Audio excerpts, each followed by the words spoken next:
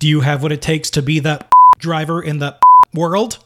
Well, let's find out with Carmageddon this week on the Upper Memory Block Podcast. So what shall it be?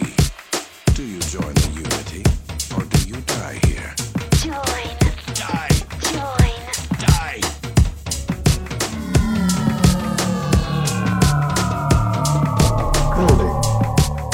Building. Yes, sir, agreed.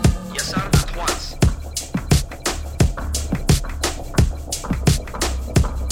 Unable to comply. Hello, everyone, and welcome to episode number 69 of the Upper Memory Block Podcast. I'm your host, Joe, back with you once again to talk about a game from the DOS and pre-Windows XP era. So I've been having a lot of fun as of late. I guess last weekend, the show probably was scheduled to come out last weekend, but I was away on my last ski trip of the season.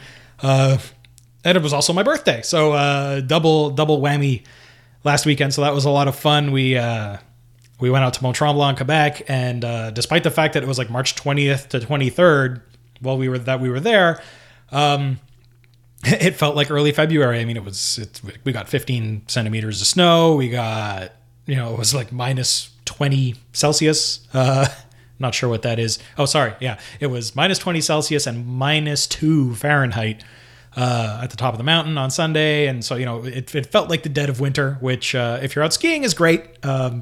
If you're doing anything else, it sucks, but, I'll take it. Went out for a nice dinner, had good time, hung out with my wife's cousin, and he's a lot of fun. So, great weekend last weekend. And I also had a lot of fun prepping for this show over the week.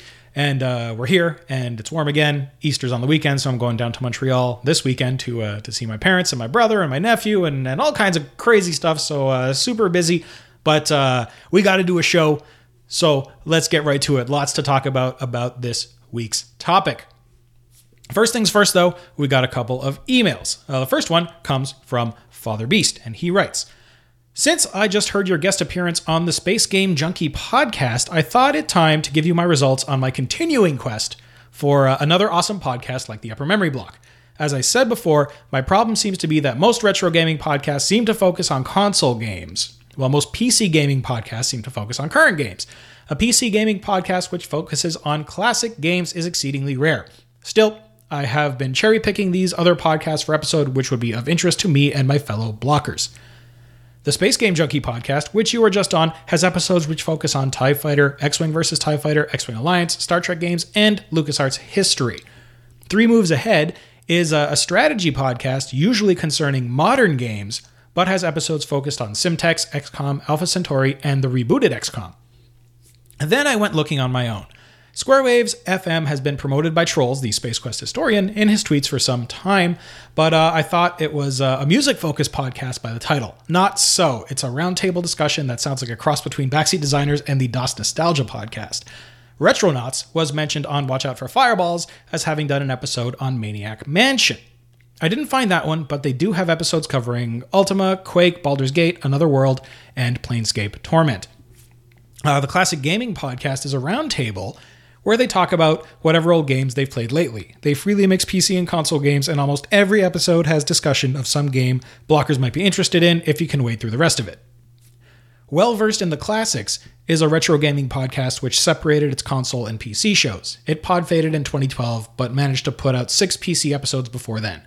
Finally, I found the perfect podcast. Almost just like the Upper Memory Block, Stay Forever is a podcast which focuses on classic PC games. They get their title from the spoken intro to an old Commodore 64 game, Impossible Mission, which says, "Another visitor. Stay a while. Stay forever." They are about 40 episodes in and have covered many games which have been covered on the Upper Memory Block. Some of the games which they have done have not yet been done by the Upper Memory Block, and some of those are Ultima, Civilization, Planescape Torment, Day of the Tentacle, Master of Magic, Zork, System Shock, Baldur's Gate, Space Hulk, Commander Keen, and Elite.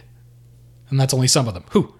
In short, Stay Forever is the perfect podcast to go alongside the Upper Memory Block. It's what I have been looking for. There's only one problem with it. It's in German, and I don't speak or understand German. Maybe I should learn. Moving on is a piece of news I don't know if you know about. Forge at forgegame.com is a fan-made sequel to Loom, which you've covered back in episode 11. This was about the adventures of Rusty Nailbender, a character from Loom in the Guild of Blacksmiths. Chapter 1, which is kind of a demo, is available for download. It looks like production on this project may be kind of stalled, but I'm enjoying the bit of game I have. Anyway, keep on making the show, as I love it, if you can't tell. I'll be back with more when I have more, or when you cover another game that I've played, Father Beast. Well, thank you again for those great comments, and the great suggestions. Obviously, I don't speak German either, unfortunately, but Stay Forever sounds like a really cool game, a really cool podcast. And I've been hearing a lot more about Watch Out for Fireballs. I'm definitely going to have to go and check it out. I keep hearing good things about them. And of course, Backseat Designers. I'm a huge Backseat Designers, or not Backseat Design. I'm a huge Backseat Designers fan. But Square Waves FM. I'm a huge Square Waves FM fan. I actually sent voicemails into, I think, the first 2 episodes, and I've been meaning to send in more. And I actually got to talk to those boys and see if they'll have me on one of these days. And I just got to figure out something interesting to talk about. So, great stuff there. And let me just roll through here, see if I missed anything. And, especially thank you to Brian, the Space Game Junkie, for having me on his show and letting me prattle on about TIE Fighter. If you like new and old space games, space simulators, space strategy, space 4X, space RTS type games, check out the Space Game Junkie podcast. I was on, I can't remember what episode number, but just roll back. It's the one about TIE Fighter. And the one about that before that was X-Wing versus TIE Fighter. So a lot of great Star Wars and LucasArts kind of chatting there. And we talked about Star Wars books and all kinds of other stuff. So yeah, go check out Brian at the Space Game Junkie podcast. He also gets a lot of interviews with devs and really great stuff. So yeah, great one there. Next, we have a short note from Elima. And she writes, "Hello, Joe and fellow blockers. I don't have much to contribute to this show since my experience with Carmageddon is almost non-existent. The app was free on the iPad at one point, but the controls were clunky, and to be honest, racing games aren't really my thing. But I definitely wanted to tell you I adored the Grim Fandango show. It was simply awesome. Keep up the good work. I look forward to every episode. Block on, Elima/Emily." Well, thanks, Elima. I knew you'd get a kick out of the Grim Fandango show being the big, generally big adventure gaming and specifically LucasArts adventure gaming fan that you are. So thanks for that. I know got a lot of good feedback on the Grim Fandango show. I had tons of fun covering that game. I love, as you may well know at this point, I love LucasArts. I love their games, and they were truly a special company.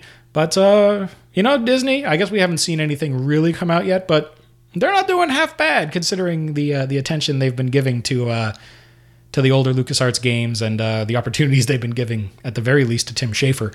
To get them back out to us and to a new generation. Finally, we have an email, even better, we have a voicemail from Joel. So let's listen to what Joel has to say. Hey Joe, this is Joel Halsey, new patron member.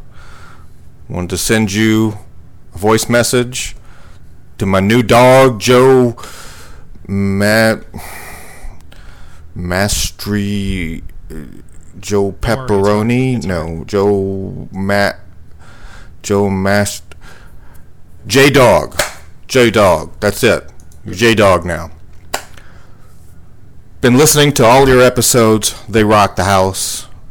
You got all of, or at least a lot of the really good ones gone, like the Monkey Island and Grim Fandango, your more recent one, and one of my all-time favorites, Red Baron. That's the first episode of yours I actually listened to. I jumped ahead and listened to Red Baron.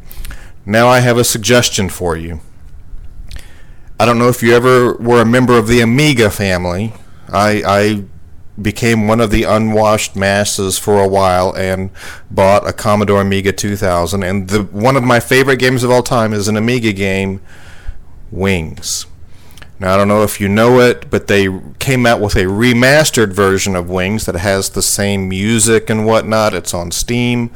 I recommend it highly, and for a kind of an arcade World War I flight sim, you cannot go wrong with Wings. Give it a look-see. Good job.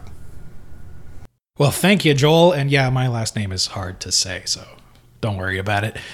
But yeah, Wings, I was not ever an Amiga owner myself. I had a family friend that had a Commodore 64, So I played a lot of those games, but the Amiga sort of passed me by. But, it may not hurt. I know I generally focus on DOS type stuff, but it might be interesting to throw in an Amiga title every once in a while, something that was like Amiga exclusive or something that was like more known on the Amiga. And then if there was a DOS version, maybe talk about that. So, I'm going to put that on my list and I'm going to check it out because, frankly, again, I know very little to nothing about the Amiga. And I know a lot of you guys were Amiga owners. I know a lot of you guys played LucasArts games and like Wing Commander and all that kind of stuff on the Amiga. So it may bear a look. You're listening to the Upper Memory Block Podcast. Time for So this week we're getting to another one of those games that was on my list of shame until literally like right now, Carmageddon. So Carmageddon is a series of 3 games, most of which were developed, or 2 out of 2/3 of which were developed by Stainless Games and published by SCI. The first game, Carmageddon, was released in the year 1997. So let's talk genre. Carmageddon is basically the definition of a vehicular combat game. Now, we've seen one other of these back in episode 32 when I talked about Interstate 76. So a vehicular combat game generally places you, the player, in control of, well, you guessed it, a vehicle.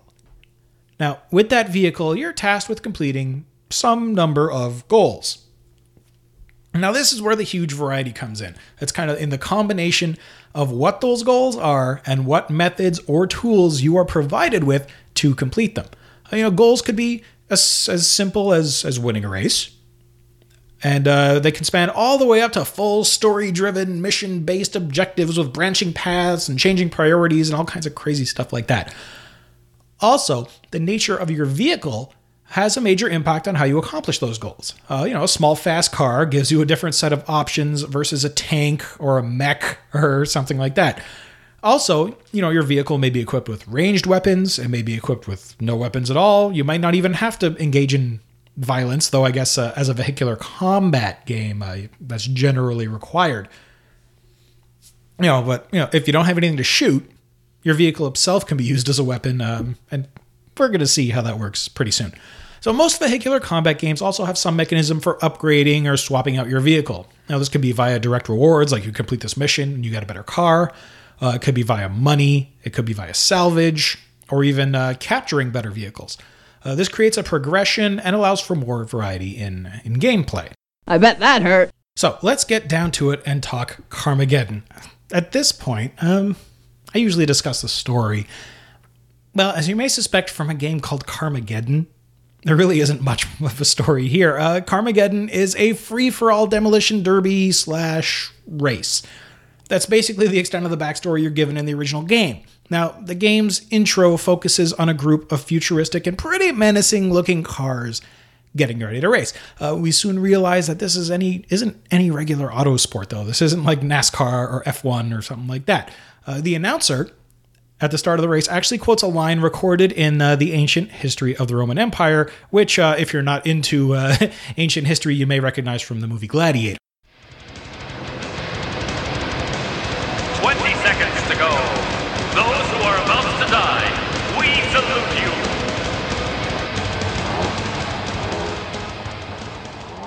So the cars, covered in spikes, blades, drills, and other nasty-looking stuff, then take off, mowing down the guy holding the start flag in the process and, killing him. So this is what we gather, from this. We sort of gather that it's the future. The world seems to be a pretty crappy place, and these racers are out to make some cash in exchange for mayhem, death, and destruction of both the other racers, of property, and of course any innocent people that happen to get in their way. However, as we're going to get to in the dev story, there was some controversy around this game with regard to violence. In response to this, censored versions of the game were released, which tell us a little bit more about the world and make some requisite changes to justify a lot of the destruction. The year is 2028. Solar flares have contaminated the atmosphere, turning 80% of the world's population into wandering crowds of evil zombies. In this era of peace, where weapons are a forgotten problem of the past, mankind has only one option: to defend society as we know it in cars. All pedestrians have been cleared from the streets. Carmageddon is our only hope.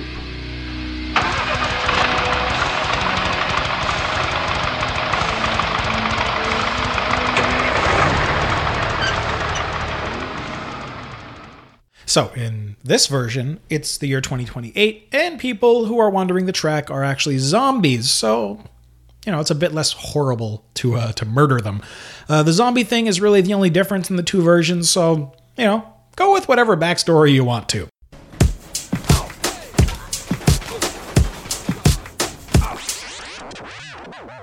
So now that the cursory story is out of the way, let's get down to it. The thing that makes Carmageddon special is absolutely the gameplay. So we're going to spend a little bit of time here. So you take on the role of a new driver in, I guess what you can call the Carmageddon racing series. If you choose the male avatar, your default name is Max Damage, and you drive the Red Eagle. Now the Eagle is sort of the flagship car of the Carmageddon series, and both Max and it appear in every game that comes after this one. The Eagle is a tough car that's moderately quick, but is really designed for slamming into other opponents. The Eagle weighs 1.1 tons, it does 0 to 60 in 4.01 seconds, and it's got a top speed of 200 miles per hour. Now your other option is the female avatar with a default name of Diana. That's D-I-E space Anna. So not Diana, but Diana. She drives the Yellow Hawk. As you may have guessed, since Diana is a girl, they went the predictable route of making her car a bit more ladylike. It's faster and lighter than the Eagle, more suited to mowing down pedestrians and to racing, as opposed to destroying other cars. The Hawk weighs in at 0.8 tons, does 0 to 60 in 3.15 seconds, and hits a top speed of 250 miles per hour. So aside from Max and Anna, there's a fairly large cast of characters. Actually, there's 22 others after the two you have an option of choosing, for a total of 24 drivers. Some combination of these drivers form the starting grid of each race you enter. Now, they each drive a different car, and they all have different driving styles. However, they all generally seem to have the same goal, which is to take you out. For example, we've got Vlad's Dragster, which weighs a mere 1 ton and can hit 60 miles per hour in 2.2 seconds with a top speed of 420 miles per hour. He's pretty easy to kill if you can catch up to him. The major downfall of this car is that it doesn't turn very well, or actually really at all, if it's moving at any speed. On the heavier end, Don Dumpster is a disgruntled municipal worker who rolls around in an armored dump truck. Now that truck is big and slow, but it'll crush you right quick if he can catch up to you. Screwy Louie drives a monster truck with a massive drill on the front. The brothers Grimm tool around in a pretty quick-moving hot rod hearse. Really, if you've ever seen the Hanna-Barbera cartoon Wacky Races, it's sort of a really violent and bloody version of that. Stereotypically odd drivers and crazy vehicles doing crazy stuff to win the race. The only difference is that in Wacky Races, most of the people are good guys. Here, everyone, even you, lie, cheat, and kill to win the race. So now that we have a bit of a handle on the who and the what, let's focus on the where and the how. So your goal as a racer is to work your way up Carmageddon's ranking system. You begin the game in 99th place, and your whole reason for existence is to hit that number 1 spot. How do you do this? By racing, of course. Your rank can increase from 0 to 5 steps in a single race based on how many credits you earn, kind of during the competition. So let's get to it. You're a newbie at rank 99 and you enter your first race. Since we only have our starter car, the car selection screen is pretty meaningless. We then move on to the grid selection screen. Now here we see the starting grid for the race. You actually do have a little bit of control over where you are on the starting grid. You can swap places with anyone who is the same or lower rank than you. Realistically, though, where you start has very little bearing on your performance during the race. So we begin with a countdown to 1, and boom, we're off. As I keep saying, this isn't any normal race. First thing you'll notice is you don't have a position. Well, that's because your position doesn't actually matter. The second thing you'll notice is that these cars don't really handle very well. That's probably a function of the fact that they're built like tanks. One thing about this, though, is that while they do handle like crap, they actually handle fairly realistically. Now, that's because Carmageddon is one of the first 3D games to feature a fully realized physics engine. Sure, your cars are much more resilient than real-life cars would be, but they handle and they react in the way you'd expect a car to react when it gets smashed into a wall at 120 miles an hour. This was actually really groundbreaking at the time. Now, there's 3 ways to win any race in Carmageddon, and each method sort of has its own appeal. Well, first, there's kind of the boring way. Each track has a certain number of checkpoints and a certain number of laps. Cross each checkpoint in order, the requisite number of times, and you win the race. In fact, no one will even be competing with you on this goal. That is, no other racers will cross the checkpoints before you do. Hitting the checkpoints might be the way to go if you've got a faster, more fragile car. It's also the way to make the least amount of credits per race. Remember, this is Carmageddon. This is not a racing game. Another challenge with trying to play the game as a pure racer is the timer. Now, depending on your difficulty level, each race starts with a certain amount of time on the clock. Even on easy, this amount of time really isn't enough to finish the race. You need to get bonus time. How do you do that? Well, it's actually linked to the other 2 ways to win. First, you can waste all the other racers. Now, wasting is exactly what you probably think it is. It's basically damaging your competitors beyond repair. To do this, you can either smash into them directly with your car, you can cause them to hit things in the environment, including other cars, buildings, lampposts, trees, whatever. Also, you can push them off cliffs, bridges, precipices, and other high places like that. Now, whenever you make damaging contact with another racer, you get a credit bonus and a small time bonus. So the more you hit, the more time you get to continue hitting and the more money you make.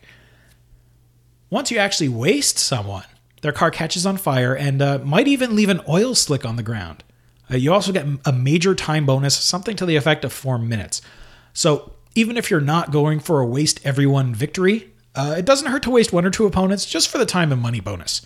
Now, the other way to win, and also the other way to get yourself bonus money and time, is to take out pedestrians. Now, hitting a single pedestrian, or PED, as they're affectionately known, gets you some bonus time, like 5 to 8 seconds, and some bonus credits, around 100 to 150 credits. Now, the most time-consuming and challenging way to win a race is to take out all the pedestrians in an entire level. Now, the reason this is tough is because A, the levels are really big, and B, there are a lot of pedestrians in them. I mean, a normal level can have something like 500 to 800 pedestrians.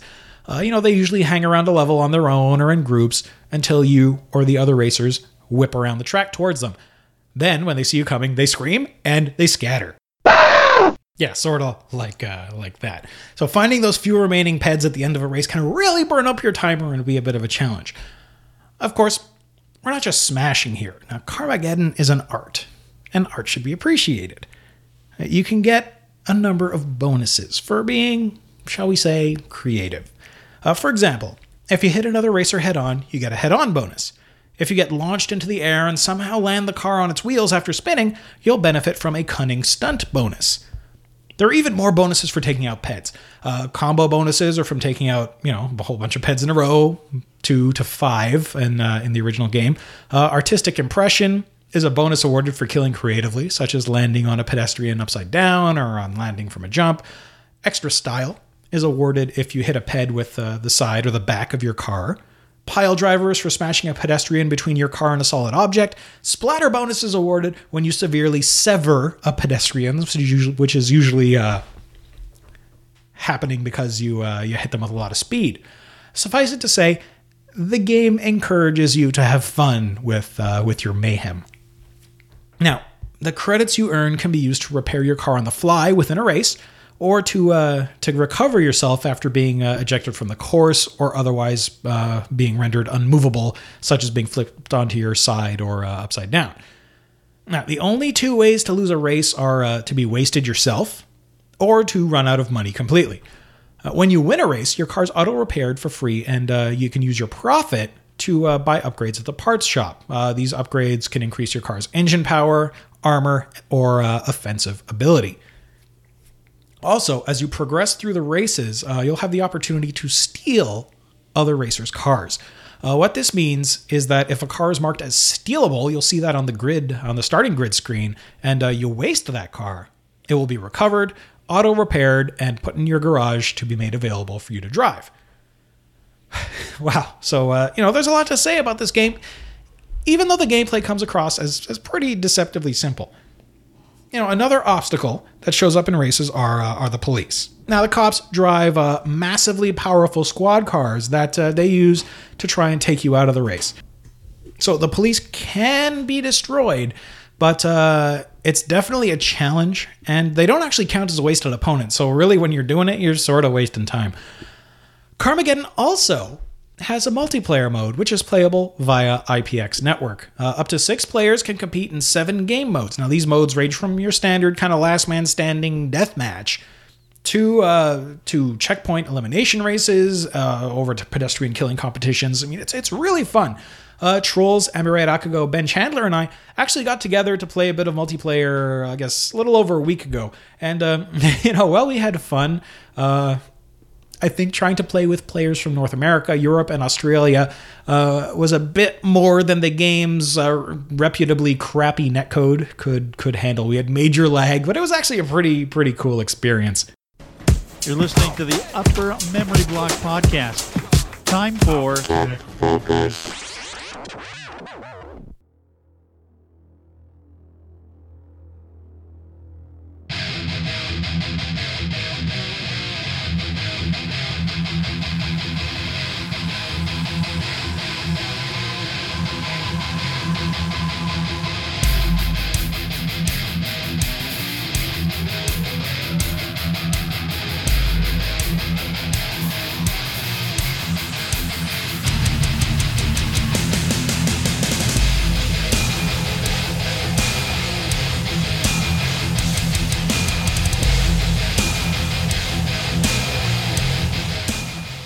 Okay, tech focus time. Now, according to the game manual, Carmageddon required the following system to run. An Intel Pentium 75MHz, 32 megs of RAM, MS-DOS 6.2 or above, 20 megs of hard drive space, VGA or Super VGA graphics, a Sound Blaster or compatible sound card, and a quad speed CD-ROM. We're getting into quad speed days here, no more doubles for us. Now, the game also supported a variety of peripherals. At a base, you controlled the game with the keyboard, which is what I did. Aside from that, you could use the mouse. I'm not quite sure how well that would work, but hey, why not? You could also use a joystick, a gamepad, or even a steering wheel. Now, Carmageddon was created using the Brender engine. Now, Brender, which is B-Render, is short for Blazing Renderer and was a game engine created by British company Argonaut Games. Now, Argonaut created very well-known games such as Starglider for the Amiga and worked along with Nintendo on a project called NES Glider, which was actually the prototype for a little game we may all recognize called Star Fox. Now, Brender was Argonaut's development toolkit and 3D engine for building PC games. Argonaut licensed Brender out to other developers for use, and it powered games such as FX Fighter, Independence War, and of course, Carmageddon. The engine supports Intel's new MMX, or Multimedia Extensions Toolkit, which came out with early Pentiums. Now, interestingly, well, most of us do think, or at least I think, that that MMX stands for Multimedia Extensions, or there's actually a few other things people think it stands for. It turns out that Intel sort of retconned that after the fact. Initially, MMX was a meaningless acronym that marketing thought sounded sexy. Now, I'm not going to go into a ton of detail because this stuff gets a little complicated. Frankly, I don't understand it all. But basically, MMX consisted of an additional set of 8 memory registers reserved for use by the MMX instruction set. Now, if you get down to system and processor design, you'll learn that a memory register is a very small memory area that is local to a computer's processor. It's very small and it's very fast, and it's generally only accessible by a few entities. First of all, the CPU, because it wouldn't be very helpful if the processor couldn't get to it. And aside from that, really, the operating system and a variety of low-level languages like assembler could write to it. As I learned back in university, memory registers are dangerous things to work with, especially the base system registers. So maybe not so much these MMX registers, but the AX, BX, CX, DX system registers, at least on Intel CPUs. Yeah, it can definitely be a little hairy. If you overwrite the wrong register at the wrong time, you basically bork your OS, which will at least require a hard reboot of your system. Suffice it to say, the assembler labs back when I was in school actually network booted. So every time you turned it on, the machine would download a fresh OS image every time you restarted it, because idiot computer science students like me had no clue what we were doing with this stuff. So these MMX registers, which are actually just a remapping of existing floating point registers, were 64-bit, and they could process either a single 64-bit value or what is known as a packed data type. So instead of only putting one 64-bit value into the register, you could pack it with any combination. You could pack it with two 32-bit values, four 16-bit values. Now, the advantage here is getting data closer to the CPU, thereby bypassing accesses to conventional memory, which is orders of magnitude slower than register memory, or worse than that, accesses to system RAM, which are even slower than accesses to conventional memory, and the most horrible and the most awful thing on earth, accesses to disk, which are basically the slowest thing possible. Now, these registers were used by some games to speed up various integer operations, including things like digital signal processing and some graphics rendering. Eventually, most of this work was offloaded to dedicated video hardware, but, MMX was pretty cool at the time. I remember it being a big deal. It was the Pentium Pro with MMX, oh my god! Now, one more important thing to discuss here, of course, is the game's music. Now, unlike many games we discuss, Carmageddon didn't primarily, there was a composer that did some audio tracks, which are quite good, but the main kind of thrust of the music in this game was from a metal band called Fear Factory. And so what they basically did was they got Fear Factory to create some instrumental-only versions of songs from their, kind of identity-defining album, Demanufacture. The track Zero Signal was used as the title track to the game. Fear Factory is kind of industrial metal. I know, trolls, I'm probably getting this all wrong and you're going to get mad at me.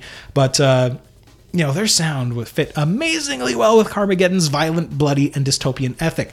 I can't imagine having any other music fitting this game better. I'm also confident it introduced a generation of kids to metal in its various forms, probably much to their parents' chagrin.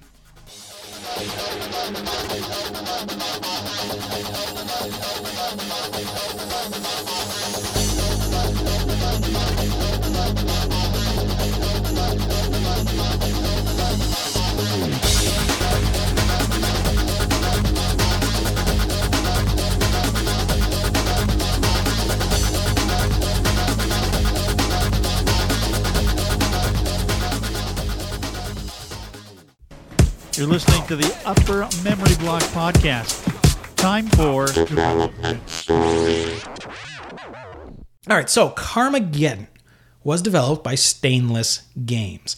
Stainless Games was founded by Patrick Buckland and Neil Barnden in 1994. Now, Buckland grew up on the Isle of Wight.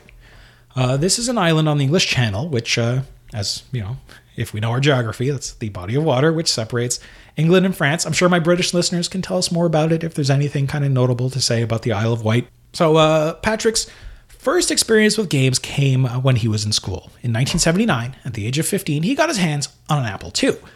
After playing Lemonade and Breakout that came bundled with the system, he thought the games could be made a bit more interesting, so he started modifying them. Because, hey, you know what? You could do that at the time. The source code of the game was available on the system.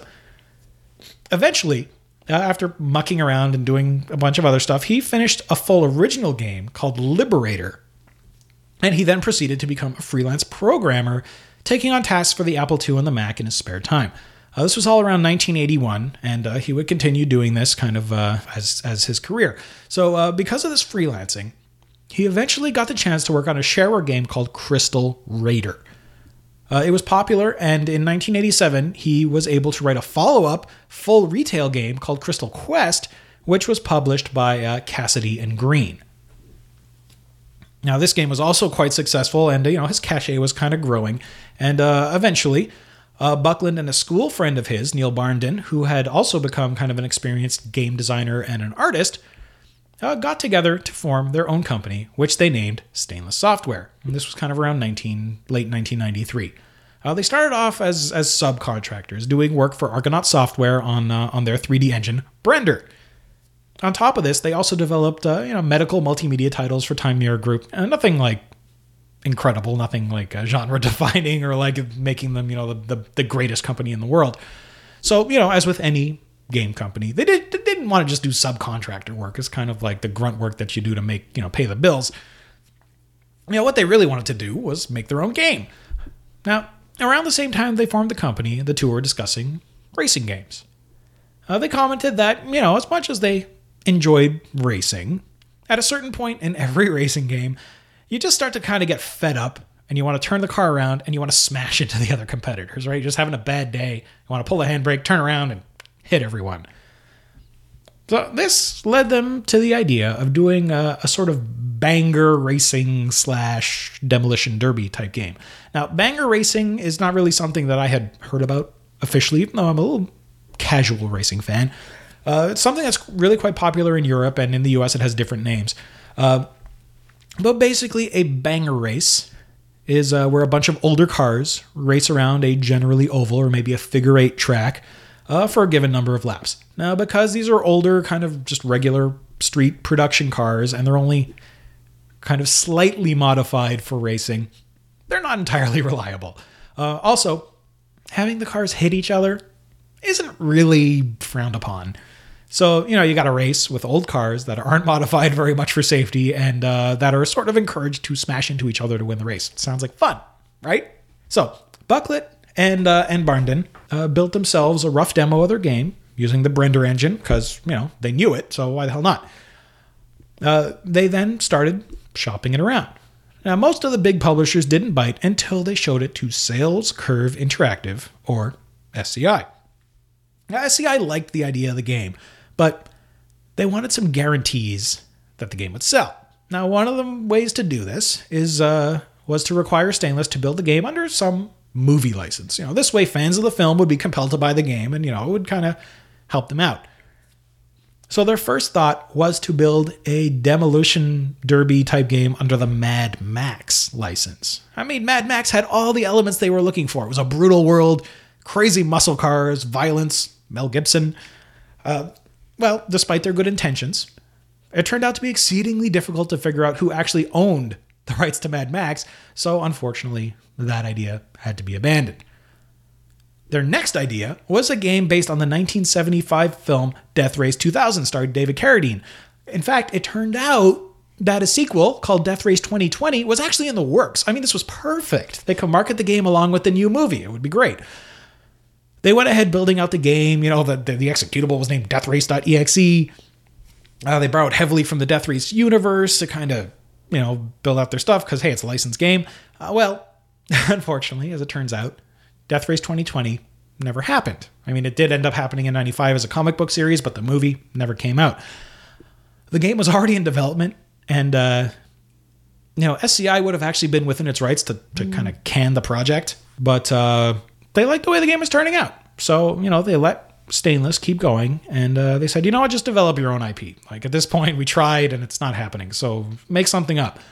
So they named their new license-free game Carmageddon, which was, of course, a mashing together, a portmanteau, if you will, of the words cars and Armageddon. Very creative. So the young 8-person team, at least initially 8-person team, built a game, released it, and it was an instant hit. I mean, the game's physics, the graphics, the action, and the all-out violence were all a big hit with gamers. However, as I sort of insinuated at the beginning, the violence was not a big hit with both parents and government regulatory agencies. The game caused a huge stir, specifically the goal of mowing down pedestrians for a monetary reward. In fact, this was a change that was made late in the game's development. What was being built under the Death Race license, you would actually lose points for hitting pedestrians. When Stainless moved to their own IP, Rob Henderson, who was kind of one of their contacts in SCI, decided they'd flip this around since, they didn't have a movie studio to answer to, so let's go all the way. So in an effort to gain publicity for the game, SCI submitted Carmageddon to the British Board of Film Classification, which is, sort of the British version of the MPAA. They rate movies. Now, they did this even though there was actually no full motion video in the game, and that would really be the only reason they would be required to submit the game for rating. So they were kind of aiming to get an 18 rating to say, ooh, it's a bad game and it's scary and your kids are going to want it and, hype. Well, this didn't work out as planned. The BBFC refused to rate the game at all unless all the blood and gore were removed. Now, this was quickly picked up by the British press, which started printing articles about how the game would destroy the youth of Britain, and, parents groups and, moral groups and all that stuff lobbied to have the game completely banned, even going to court over it. So after a short legal battle with a pretty high-profile British barrister, I believe that's how the British say lawyer, they came to a compromise. So the BBFC said that the running down of humans was unacceptable. So if the pedestrians were not human, everything would be okay. So the humans and cows and other things like that were replaced by zombies that bled green blood instead of bleeding red blood. In Germany, they went even farther and replaced the humans with robots that bled oil. With this decision, the modified game was released and an appeal to the legal decision was made. It took 10 months, which is actually probably pretty quick. But soon the original game, complete with humans and red blood and cows, was also allowed in stores. Though, because we geeks who are who we are, even at that time, long before that 10 months was up, a blood patch kind of made its way onto bulletin boards and the fledgling internet. Though the source of the files was initially hidden, it was pretty soon revealed that it was actually leaked by the developers. So despite all this controversy, or maybe because of all this controversy, we ended up with Carmageddon 2, Carpocalypse Now in 1998. The sequel featured much of the same action, though you would actually unlock 10 sets of standard races by performing an objective-based mission kind of every once in a while. One of the big changes, technologically, was that the car models were now fully deformable, leading to more realistic car damage. In fact, your car could actually be bent in half so that only one set of wheels could touch the ground. And your car could actually even be split in half, which, of course, would cause you to be wasted and you'd lose the race. Music of the game's music featured tracks from Iron Maiden and from Sentience. The second game had an even bigger sense of humor and contained references from films and TV shows such as Twin Peaks, Back to the Future, and Blues Brothers. Again, Carmageddon 2 was popular and suffered the same violence restrictions as the first game, with pedestrians being replaced with zombies and robots in a couple of markets. Now, in the year 2000, Taurus developed Carmageddon TDR 2000. TDR is sort of a kind of sideways reference to Death Race. Stainless did not work on this sequel due to issues they were having at the time with SCI. In fact, the team at Stainless didn't even know that this third Carmageddon game was in development. TDR 2000 wasn't really a big leap over the previous games, and it didn't sell nearly as well. Plans for a fourth installment were in the works, but when SCI and Eidos, I can never say the name of that company, when they merged in 2005, the game was put on hold, and that was the last, at that point, we had kind of heard of Carmageddon. You are listening to the Upper Memory Block Podcast. All right, so that was the last we heard of Carmageddon until 2012, at least. It turns out that Stainless Games had been working to procure the rights of their first hit, and they succeeded. This led to a Kickstarter campaign, which funded successfully, reaching its goal in only 10 days. After some inevitable delays and some additional investment, Stainless Games has recently announced that the final release date for the upcoming Carmageddon Reincarnation is April 23rd, 2015. From video, the game looks like a modern take of what made the original such a hit. You can get into early access for it on Steam right now for around $30 US. So if you have any interest in Carmageddon or a modern take on it from the guys that made it originally, check out Steam for Carmageddon Reincarnation. Hey! So that segues nicely into where we can get the rest of the games today. Well, you can get the first 2 games via GOG.com, and all 3 games, that's Carmageddon 1, Carmageddon 2, and Carmageddon 3, TDR 2000, over on Steam, along with early access to Reincarnation. On top of that, I have to very highly recommend you check out Carmageddon on both iOS and Android. Stainless took the original game, sharpened up the graphics, and added touch controls. I actually like the iOS version way better than the original PC versions. The mobile versions are the graphics are kind of taken up a notch, sharpened for the modern devices. The touch controls are nice, and frankly, the gameplay is a lot more forgiving. I was able to kind of do a lot better on my phone than I was ever able to do on my PC. I think they may have kind of made things a touch easier.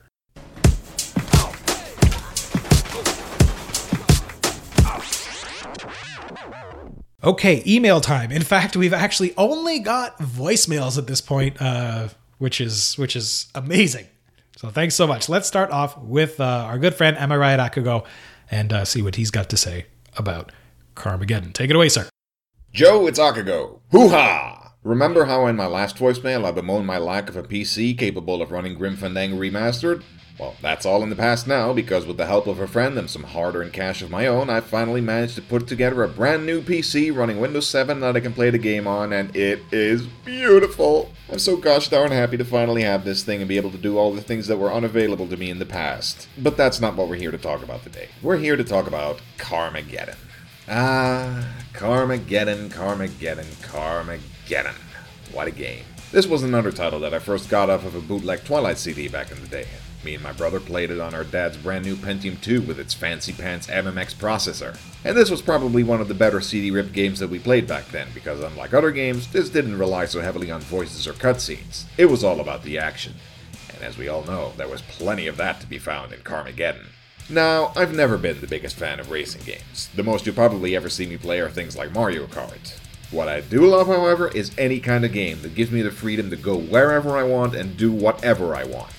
And Carmageddon had that in spades. You could just race around the track and follow checkpoints if you wanted, but it was so much more fun and satisfying to just go anywhere and jump off ramps and rooftops or into water and find hidden bonuses and power-ups. And all the while turning people and cows into red mush, because that's why anybody ever played this game. It was just so much fun and technically impressive as well, how your car would get visibly deformed and beat up and could fly through the air and do all of these cunning stunts, as the game called them. In short, we loved it.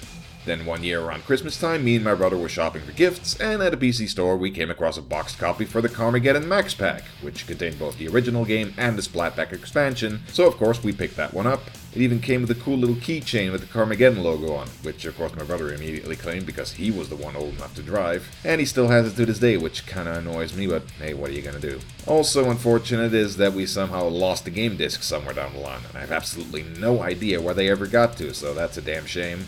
But hey, owning a copy on GOG.com is probably the next best thing. As for Carmageddon 2 Carpocalypse Now, I got that a couple of years later for Christmas as well. And it was more of the same, but so much improved with the better graphics, the power-ups, and all that good stuff. And it was my introduction to the awesomeness of Iron Maiden as well, with the music tracks included in the game that really gave it a unique kind of flavor. Unfortunately, my version was the UK one, which replaced all the regular human pedestrians with zombies, and that kinda annoyed me because, hey, it's Carmageddon. You don't want things to be watered down like that. You want real carnage going on. But fortunately for me, there was a patch I got off the internet that restored the game to its regular self, so it was all good. And then I stupidly threw my copy in the trash when I downloaded the pirated version that had all the blood and gore available from the get-go, and I figured I didn't need the original anymore.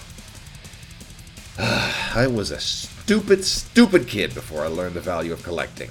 That aside, I never played TDR 2000 because of the bad reviews I read where they lambasted it for the mission-based structure and less emphasis on the freedom that made the first two games so much fun.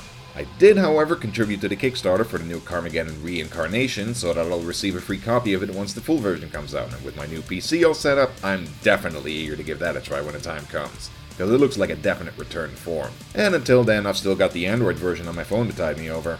Anyway, that's about all I have to say about my experiences with this series, so once again, I'd just like to say, Joe, keep being amazing, and remember, you now have 1 minute to reach minimum safe distance. Thanks, Akugo, and Yeah, I mean, you know what? With regard to throwing stuff out, I think most of us have gone through that at one point, and I think almost all of us live to regret it. But great comments, and I'm glad that a lot of you guys, you included, have a lot more experience with Carmageddon than I do.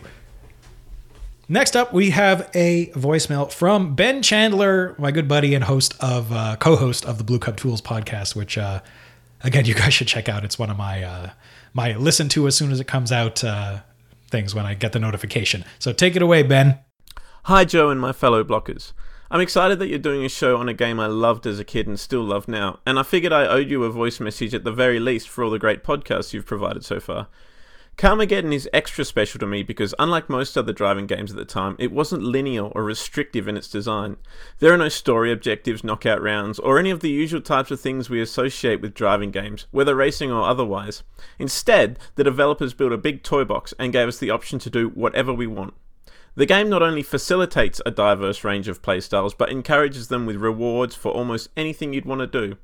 Whether you want to pound your opponents until they break, race through the checkpoints as fast as possible, attempt ridiculous stunts over the edge of a cliff or a bridge, or take out the multitudes of innocent bystanders in violence and style, Carmageddon is happy to reward you for your efforts with credits. It's fun to explore and try new things because the game never tells you you're doing something wrong. No matter how dated the sound, graphics and driving physics might seem to players now, I think this approach to design still holds up to this day, and that's what makes Carmageddon so special to me. Thanks, Joe, for the mini-shows so far, and here's to many more. Well, thanks a lot, Ben. I mean, that's just great. And I'm glad both you and Akago, and I'm sure, the other few people that have things to say, have been stressing this, because I feel like now that I look back, I haven't really stressed it enough. That's one thing that this game really does allow is freedom. I mean, it's not quite open world because, you can't just kind of wander around and go from map to map and you're in a race and there are specific goals to achieve. But it really does let you do almost anything you want within the constraints of kind of the race and the 3 ways to win and the biggest constraint being the timer. So yeah, I'm glad you guys are doing that and are pointing that out, because it is really one of the things, aside from just the violence and stuff like that do make this game stand out. So next we've got an email from Brian. So take it away. Hey there, Joe. It's Brian, and I just wanted to leave you a really quick comment about Carmageddon, which is a game that I really loved and I played the heck out of as a kid, and even more recently because it holds up ever so well. Such a cool, violent, open-world racing game, which is a really nice combination of factors that you don't often see in a game where the objective is to get past the finish line first. Usually you see that in a Grand Theft Auto or a more open kind of a sandbox context. So my quick comment is, because I'm sure that we're going to be speaking about those other aspects that I just mentioned, what was really kind of unique about Carmageddon was the controls. I mean, the engine was great, and the frame rate was high, and it did a really good job of maintaining a bunch of NPC AI racers that you would have to compete against, either by beating to the finish line or by beating into submission. But the controls were really kind of unique. It was weird that your car was really good at going straight and really poor at turning, and you had to rely so heavily on the handbrake. So it's the kind of a game with such frustrating controls that if the presentation were any less compelling, I probably wouldn't have given it a second glance. But because it was so visceral and compelling, I put lots and lots of time into it, and I did get pretty good at managing to go around corners, either by skidding around or by doing a few 360s or by smacking into something and kind of bouncing off of it. So that was just one aspect that I thought you might not otherwise mention. Love the podcast as always. Keep up the great work, and can't wait till the next one. And you are absolutely right, Brian. I know I sort of mentioned kind of that the controls were clunky, but you really kind of hit the nail on the head and saying, I guess my first couple of races, I actually hadn't read the manual, and I thought, the whole point was to race the race. And so, race the race and try and avoid being hit. But obviously that's not the case after I read, actually how to play the game. But I remember coming up to my first corner. I'm like, I know how to play racing games. I'm going to slow down to a reasonable speed and take this corner, and basically to take a corner without using the handbrake, you pretty much have to come to almost a complete stop. And it's not really worthwhile. And I do like how you mentioned that the game is very visceral. You know, it actually, when I heard you say that word, it actually made me think of Doom. You know, when I think of visceral gameplay, I think of Doom. This is sort of the Doom of racing games. You know, it's very violent. It's very bloody. It looks great. The gameplay is fast. Like you said, the frame rate is great. The AI is surprisingly good. And yeah, so great comments. Thank you so much. And now, finally, we've got a voicemail. In reality, more of a segment, as we're getting used to, from Trolls. Now, this one's a little sweary, so, you know, I do have a tendency to warn you guys. So if you don't want to hear Trolls swear a reasonable amount, skip forward about 10 minutes. But otherwise, take it away, Trolls. Motherfucker. Carmageddon. Oh, I have been anxiously awaiting the day when someone, just anyone, would cover this game so I could heap my praises on it, like a 16-year-old beatnik hippie chick from the 60s waking up next to Paul McCartney. And I'm so glad it was you, Joe.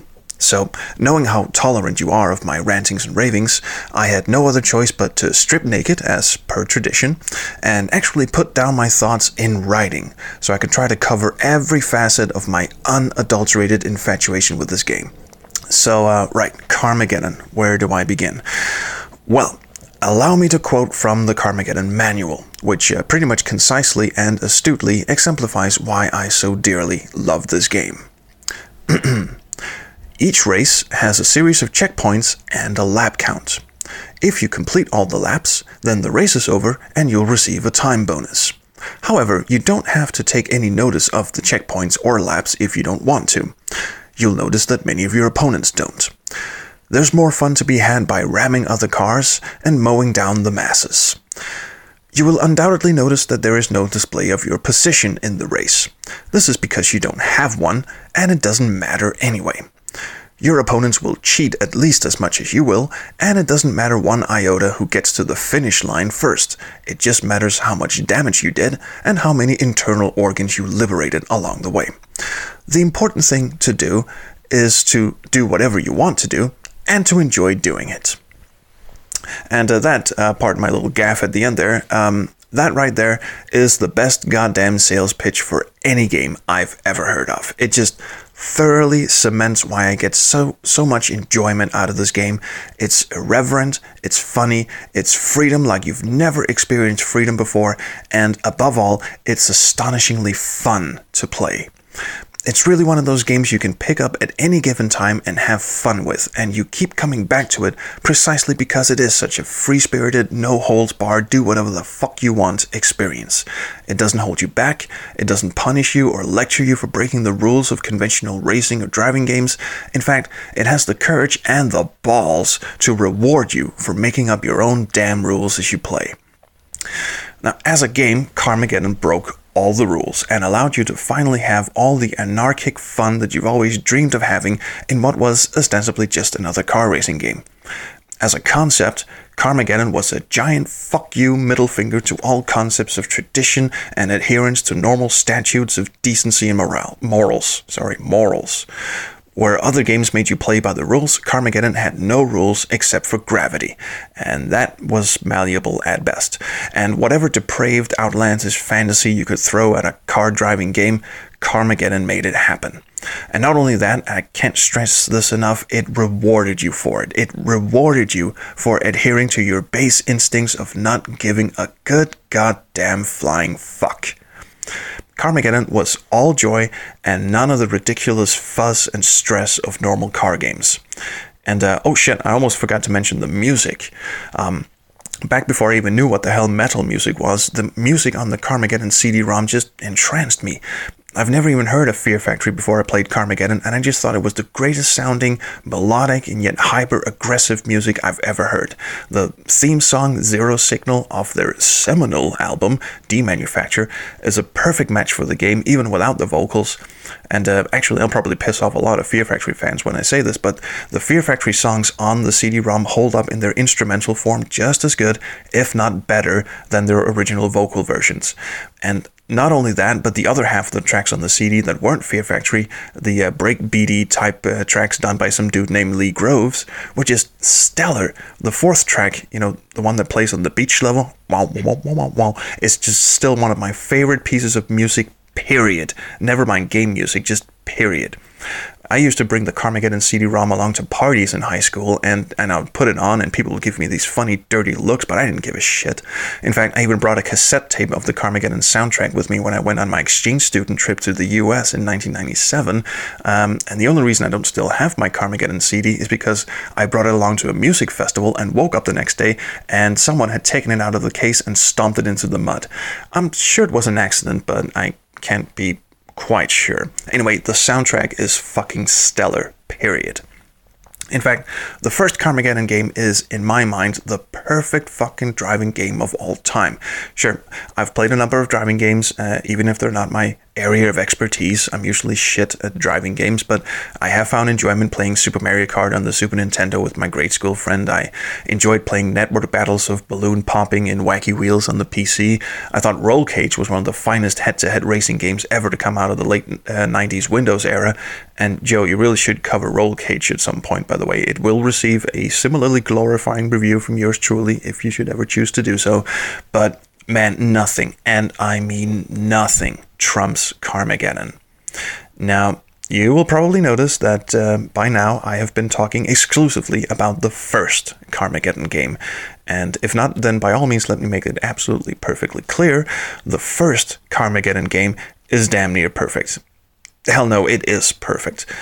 You know, the core mechanic of the game never changes, and even though the goal of the game is always the same, no two playthroughs of a level are alike. The levels are monumental, they're truly staggering in size, and they're so full of little details and gleeful opportunities for mayhem, so there's always something new to discover.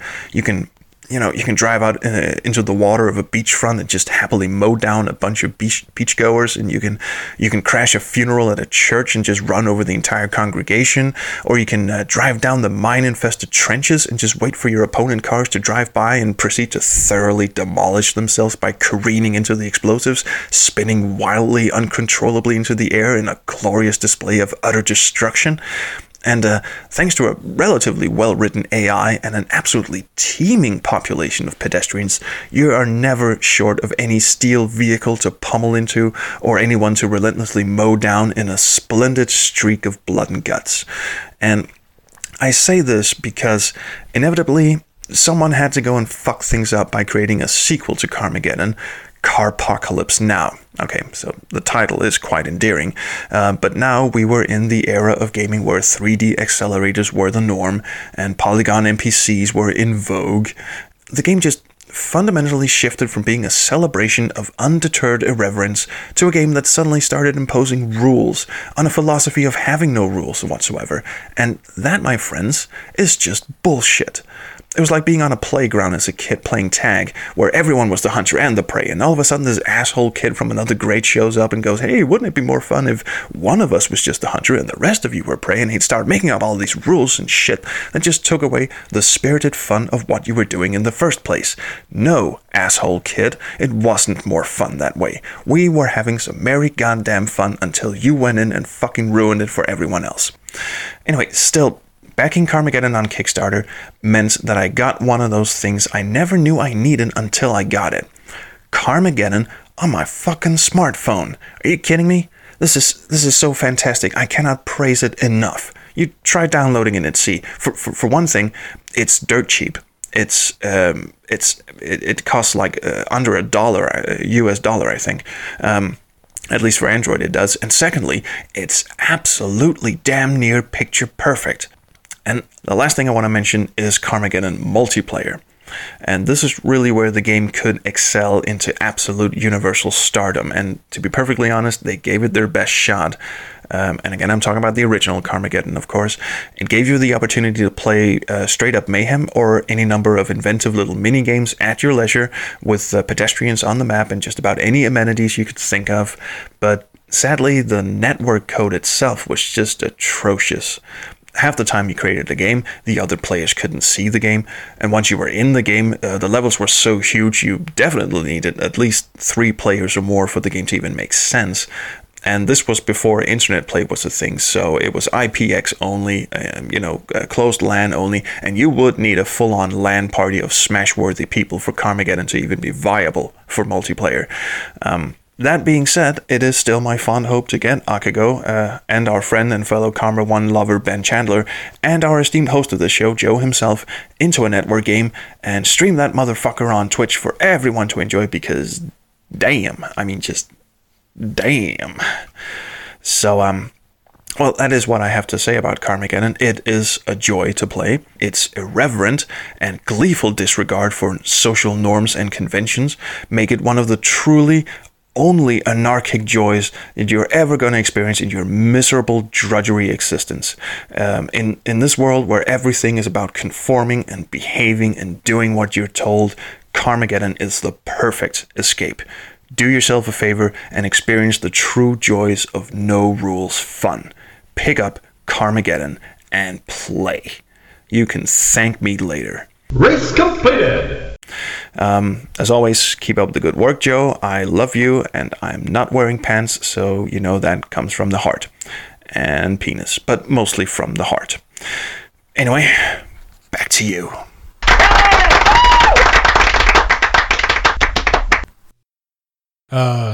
Thanks? Yeah, I'll go with thanks.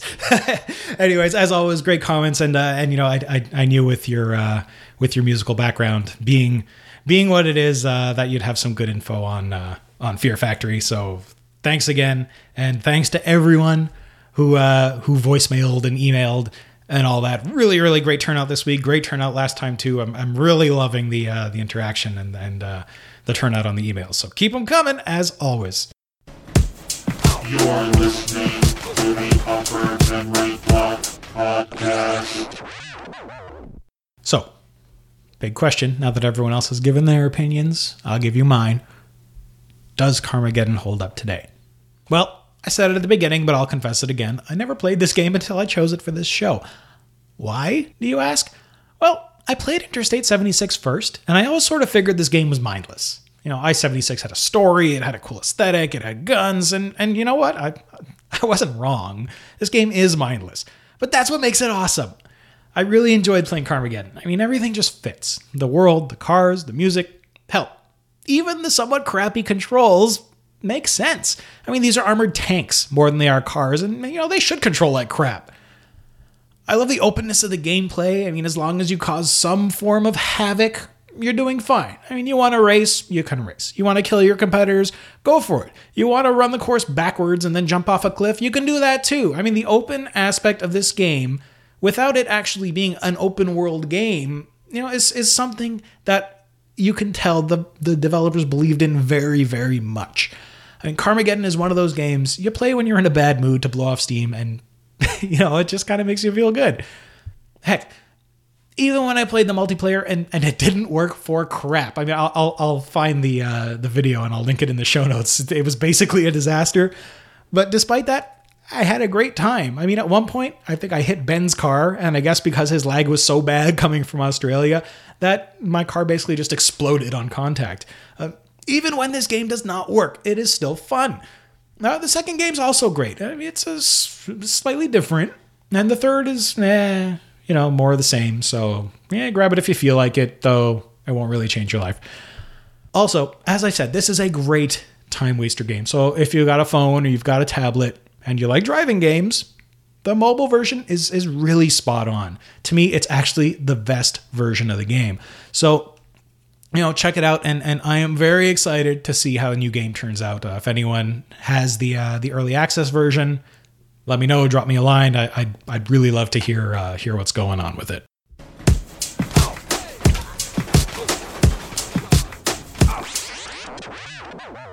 So that's that. Thank you to everyone for the great emails and voicemails. Super appreciated. I can't say it enough times. Next time, I will be hitting up the March and early April news. And then after that, we'll get back to gaming with the 1996 Activision full-motion video adventure Spycraft. Also, at some point in April, I'll be holding our next Patreon group hangout. This time we'll be chatting about remakes and remasters. April's going to be a busy month here at the UMBcast, so stay tuned.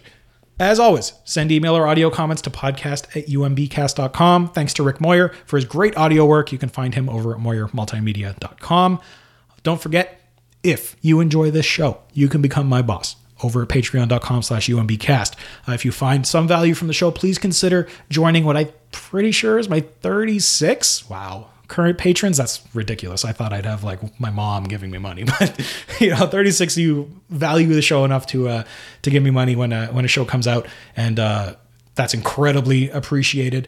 I set up the next goal. So if we hit $200, I'm going to set up a storefront. There's going to be swag. I'll include that in the monthly giveaways, which I'm going to pick for the giveaway of Carmageddon in the next few shows. So yeah. I love you guys for supporting the show, and even those of you that just listen and send in emails and aren't part of the Patreon, that's just great too. I'm very humbled by all this attention. Thank you so much. As always, you check out the show notes for this episode at umbcast.com. Join the Facebook group at facebook.com/groups/UMBcast. Follow the show on Twitter at twitter.com/UMBshow, because UMBcast was taken. And me personally at twitter.com/BillyBob476. You can also find me on YouTube at youtube.com/UMBcast, where I put up videos of stuff. I put up kind of an odd one of Carmageddon this week. Subscribe to the show on iTunes, stream us live at Stitcher Radio, leave me reviews. I really, really like them. So that is that. And we will see you next time for Spycraft and also for the news here in the Upper Memory Block. Battle control terminated.